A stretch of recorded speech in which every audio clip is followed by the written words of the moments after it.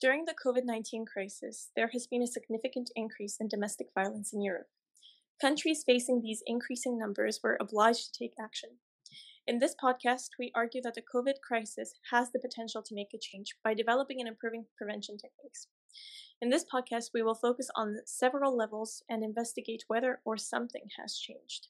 We do acknowledge that this issue is present among all genders, classes, and sexualities, but this podcast will primarily focus on women in Europe and their experiences. As we talk about violence and abuse, we would like to issue a trigger warning for all people who don't feel comfortable with these topics. In today's episode, in Finland, 694%. That's a really dramatic increase. A lot of politicians did not deem services such as shelters and organizations essential. It doesn't fit with our view on what a victim should actually be.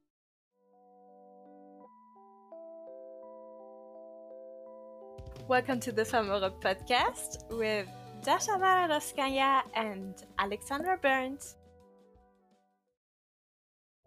According to the United Nations, domestic abuse can be defined as a pattern of behavior in any relationship that is used to gain or maintain power and control over an intimate partner. And this abuse can come in various different forms. It can be physical abuse, it can be sexual, emotional, economic, or psychological abuse. Yeah, as there are so many types of abuse, I would really like to focus on each type of abuse so that we have a detailed picture of what domestic abuse can look like. And I would start with sexual abuse because that's a very common form of abuse. It involves forcing a partner to take part in a sex act when the partner does not consent.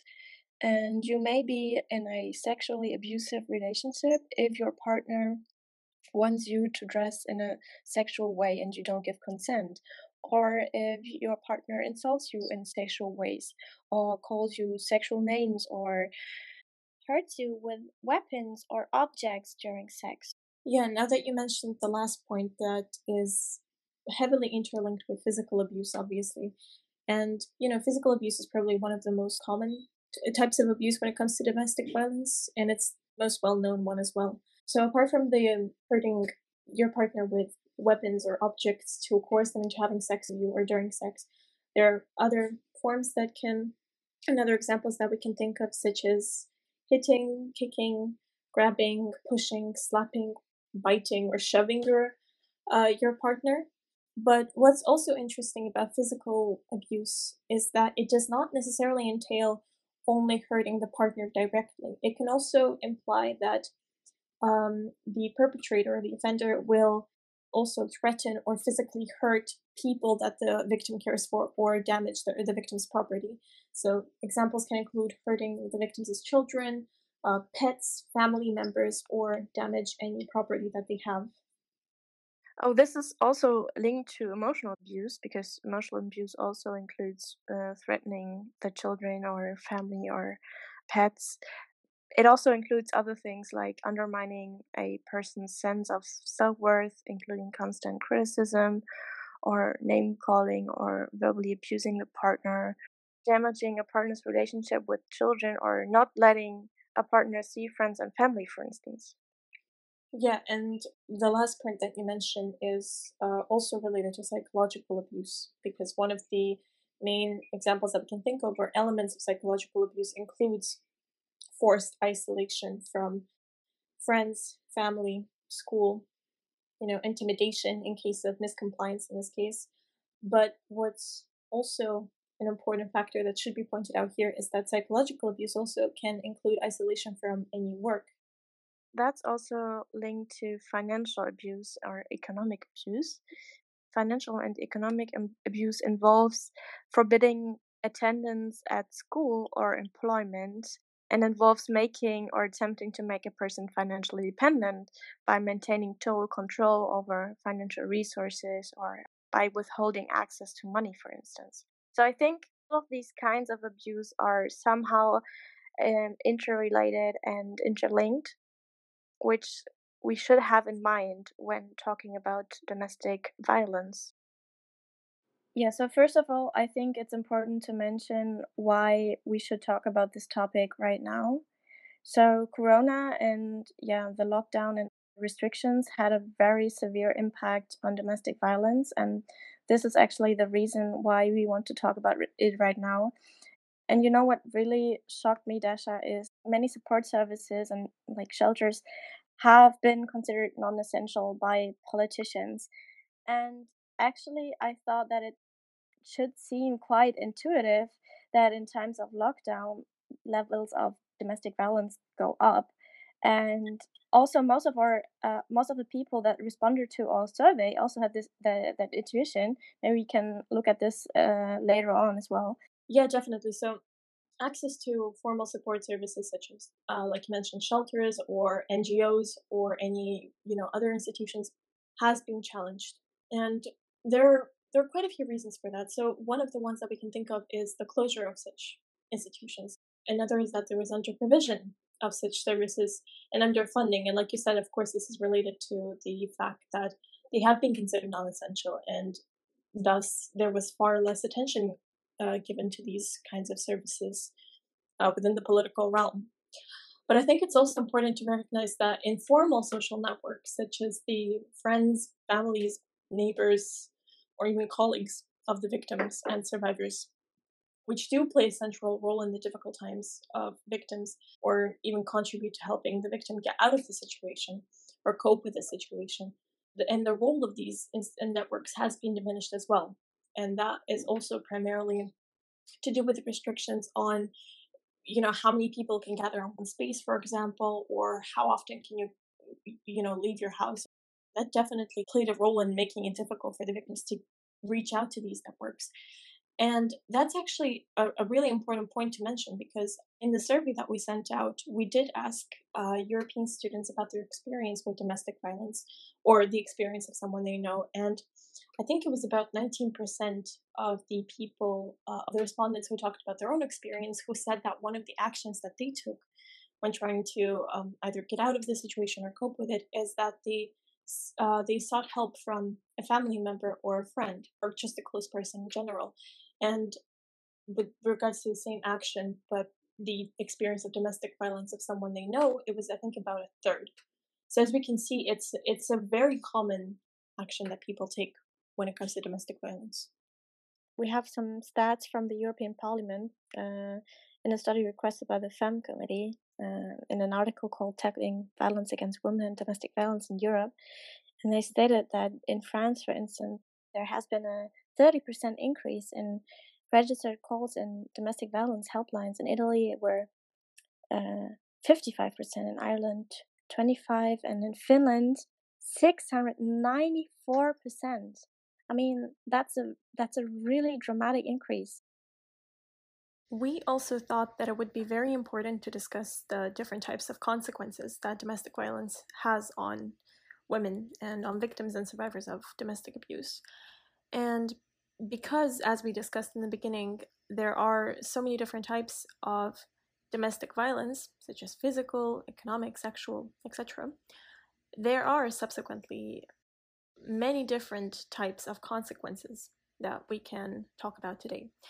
So, for example, psychological consequences, and that can include things like trauma, fear, anxiety. Victims can turn to alcohol or drugs and subsequently develop some kind of alcohol or drug abuse, as well as eating disorders. Our guest, Pauline Artin, mentioned something very interesting concerning the psychological impact of domestic violence on victims. She mentioned in our interview that the trauma challenges the continuity of our narrative. The narrative is very important to victims because there's a challenge in the continuity of this story, this narrative that we have.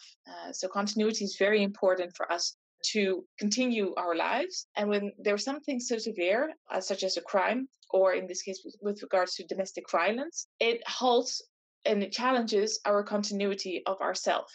Our story stops, and we are forced to ask the questions, okay, why is this happening to me? Who are the antagonists in this story? Who is the person that is beating me? What do I do with it? How can I live with it? And it's these very stories, it's these questions that all relate to the sense and meaning making that we need to do with regards to understanding and for us to continue with our narrative, with our story, with our identity. There are also economic perspective, which we can think about. And a prominent example that is not often discussed that is attributed to the economic consequence is that victims of domestic violence lose time from paid work as a result of the assaults. There can be various medical consequences, for instance, migraines, infections, gastrointestinal problems, sleep problems, sexually transmitted diseases, vaginal bleeding or infections, general irritation, and urinary tract infections, for instance. As you can see, there's a variety of consequences that victims of domestic violence can face, and maybe we can dive deeper into the medical perspective a bit. Now that you mention all of these medical consequences that victims of domestic violence can face, it's even more heartbreaking to talk about the medical perspective. Proper treatment of victims and survivors of domestic violence has remained on a very average level or even decreased during the pandemic. And that is all despite the fact that the numbers of cases have been increasing since the beginning of COVID-19. It is only in 9 of the 27 EU member states that regular training and education is provided to health professionals at the initial training stage as well as in service. But in 10 member states, no regular training on violence against women or domestic violence in any of the health professions is reported. And one of these countries is actually Finland, which, as we have seen, has registered the highest increase in the number of phone calls related to domestic violence. As we stated in the beginning, we want a multifaceted view. So I would also dive deeper into the sociological perspective. Maybe we can talk about some risk factors. So during Corona, there has been a significant increase in risk factors. I will list some of them. For instance, unemployment, poverty, alcohol abuse, social norms that accept violence, social isolation, inadequate victim care, lack of information, and gender inequality in general. Maybe we should focus on the factors that led to the increase in domestic violence during the pandemic, and maybe focus on perpetrators, the victims. So some of the factors that led to this increase can actually be attributed to both the behaviors or changes in life patterns of both the perpetrators and the victims. For example, increased contact between the two as a result of the lockdowns, or changes in work and home life patterns, including things such as unemployment, reduced hours, and working from home. With regards to the perpetrators alone, other factors that could have led to this increase in domestic violence numbers can include increase in controlling behaviors of perpetrators against victims, increase in alcohol consumption, like you pointed out, Alexandra, as well as the psychological impact of the pandemic. With regards to the factors that aggravated the situation for victims of domestic violence, one can say that the pandemic has had a huge psychological impact on the victims. So there has been an increased level of stress, for instance, and also increased level of social isolation. And as we know, there are gender inequalities in many of the households, and women take on more caring responsibilities. And yeah, during the pandemic, these caring responsibilities increased due to the closure of schools and daycare centers. Women generally have not been able to seek support from friends and family during lockdown, and have been reduced in their ability to leave home generally and to flee from the perpetrator. And also, the whole situation was aggravated by the lack of access to support services, as we mentioned in the beginning. So maybe we should focus more on the support services. As we have stated in the beginning, the closure of various shelters, organizations, and other support services, formal and informal, have significantly aggravated the situation for victims and survivors of domestic violence. And it's important to discuss why the access to such services was limited, and there are a plethora of reasons for that. So There was the partial or complete closure of support services. There was the problem of reduced space in shelters to allow for social distancing requirements, as well as reduced staffing capacity and resources, challenges in moving the support services from face-to-face practices to more virtual actions and activities, as well as the burnout of staff, partially due to the increased workloads. According to Pauline Artin, the closure of these support services has been significant for the victims and survivors of domestic violence. These groups are there because they experience the same thing. And by experiencing the same thing, they get the acknowledgement and the recognition when they tell their own stories, when they are trying to explain and make sense of what has happened to them.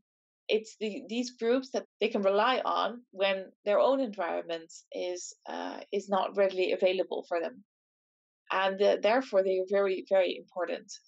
They also are great to talk about when they've experienced something new or different within their lives, or when they have their trial and they run into an issue. The groups can help as well. And so these groups are essential to that whole sense of meaning making, and essential to help them regain that continuity in their self, in their life story, simply because they've been through the same thing. If because of COVID that they weren't able to partake in these groups, it just gives them a bigger hurdle to really understand of what happened to them and how they can deal with that and what to do next. It's more than just a shoulder to cry on. It's someone that you can turn to when you're just lost and you don't know what to do next, and they can help you, give you tips, advice on what to do, on how to go about these new things that they are experiencing in their lives. But there are also other sectors that we could discuss. Due to the fact that children were not able to go to school anymore, schools, for instance, have been less able to identify signs of domestic violence in the families. With regards to the sociological perspective, we should also mention the role of the society, or more precisely, the interaction between the victim and the society. Pauline Artin differentiates between positive and negative forms of interaction. We do not form the narratives ourselves. Our narrative identity is formed by talking and evaluating experiences with others. Also, we have what is known as the meta-narratives, the societal narratives, that influence also the way that we view things. We evaluate experiences, and it also tells us a bit on how to behave. And it's that interaction that is very important. It can go actually really well when a survivor of domestic violence tells her or his story. It can impact society, it can impact the narrative, but it also, society's narrative, the societal narrative, actually impacts the survivor's narrative as well. It's a sort of an interaction with one another. It can be good, but sometimes the interaction is very negative.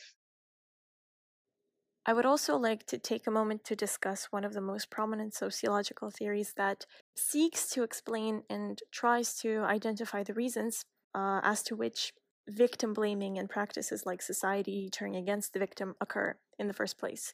And that is the theory of the just world, which, in very simple terms, argues that good things happen to good people and bad things happen to bad people.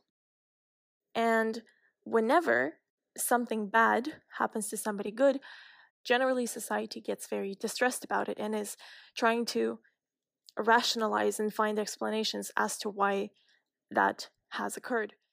And according to Pauline Artin, there are two main ways that members of society can seek to rationalize it and to sort of cope with it. First is to sympathize with the victim. However, the problem here is that if the victim does not accept the sympathy and is rather vocal, for example, about their experience with domestic violence and their experience with being the victim, the society might turn away from the victim, thinking that they brought it upon themselves. Have that belief in just world. When to deal with this distress, we immediately go on to explaining why these things happen, oh, she shouldn't have walked alone on the streets at night. That's why she was the victim of a sexual attack. And it's very easy to do that kind of thing, but it's a way of for us to sort of deal with the fact that bad things happen to good people. Concerning the topic of victim blaming, in our interview with Pauline Artin, she explained how the society's picture of the victim influences the victim's behavior, or more precisely, the victim's decision to speak up. The victim actually has a very quite negative connotation. It's derived from the Latin word victima, and it actually implies that the person that has experienced some form of victimization is sort of a sacrificial animal. With that word, we're actually also implying victims to be more quiet and to of course grieve over the fact that something bad happened to them, not to speak out openly. They forgive and forget or move on at some point. Survivor is in that sense a very more neutral word, and is often preferred by people that have experienced wrongdoing. The sympathy doesn't reach the victim because the victim or a survivor speaks out and is very verbal about what happened to him or her, and is very verbal in wanting to take action. It doesn't fit with our view on what a victim should actually be. In our interview, Pauline Artin also explained that the society's stereotypes can also preclude the victim from speaking up. When the stereotype that's being portrayed in the message in these campaigns, when it doesn't align to the stereotype, that could actually quickly lead to victim blaming or stigmatization or labeling. And that's why it's sometimes there are multiple factors that could actually impact the victim wanting to speak out or wanting to say something, but is held back because it doesn't fit that certain stereotype, or because it's getting messages that he or she is to blame for it. From the political perspective, there has simply been a lack of funding or political commitment to support services for victims of domestic violence during the pandemic. But I think that there have also been some political actions that have actually been quite good. We have seen some creative political approaches in some European countries, as in France, the UK, and Slovenia, Croatia. Maybe we can focus on these just as a positive example. So, for example, in France, like you mentioned, one of the new sort of rules that we could say that was institutionalized was the use of a code word that was set in pharmacies. And basically, the idea was that, if a victim was in a particular situation where she was in danger, or, if she did experience severe domestic violence at home, she could go up to any pharmacy staff and say the code word, which was mask 19, to receive help in a secure way, in a confidential way. And following the established procedure, staff would collect the victim's information in a discreet manner and provide a safe space whilst contacting support organizations. The UK also used that idea, and in their pharmacies, if you ask for ANI, which stands for action needed immediately, you can also, as a victim, get immediate help in the pharmacy. Yeah, I think this is such a good idea that maybe the EU should introduce this as a kind of new institution, that in all European countries, if you go to the pharmacy, that by saying this code word, you can get immediate help. And I think that, as all European countries are affected by the issue of domestic violence, this would maybe be a good idea. It's not that difficult to institutionalize it, I think. It's just a matter of actually educating the staff, which, of course, it can be a timely manner, but I think considering how many consequences victims of domestic violence have to face in general, I think it's a better option. There have been other countries which have also been creative in terms of measures taken to prevent and combat domestic violence. For instance, in Slovenia, they have introduced a new 24/7 telephone helpline for victims. and also expanded actually the capacity of emergency services. And they did some social skills rehabilitation workshops for perpetrators. So they have really been creative in terms of tackling the issue of domestic violence. It makes me very hopeful actually to like see that quite a lot of countries are addressing this issue. As you have mentioned, a lot of politicians did not deem services such as shelters and organizations essential. That was of course heartbreaking, but to see that nevertheless there are new practices that are being institutionalized, it's makes me hopeful. We have a little list of ideas what could be done to Mhm. tackle the issue of domestic violence. So, in our survey that we sent out to our listeners, we asked them what did they think could have been done differently or could have been done, period, to combat the issue of domestic violence more efficiently. And that would be either with regards to their own experience, with regards to the experience of someone they know, or even in general. And some of the points that we identified was creating more awareness and education for the school staff with being able to identify the red flags and in the behavior of either the children or even among the staff members themselves, and to be able to respond to these red flags in a qualified manner. Another important factor that was identified was making the criminal justice system more efficient, in that sometimes the court processes take way too long to come to a ruling. Additionally, and sort of related to that, is getting rid of some of the administrative procedures that make it longer for the victim to seek judicial help.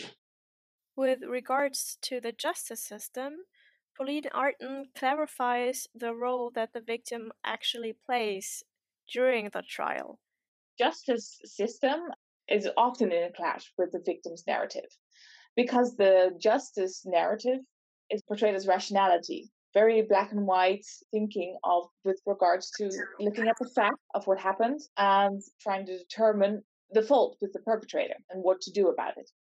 The victim has a very emotional story in that sense. The victim can now play, luckily, a bigger role in the justice system and the justice process than since the 1970s, but it's still very small. And it all comes down to them having to give a victim impact statement during the trials. And this is only reserved to those where in the Netherlands, where there's the crimes are of a certain severity level.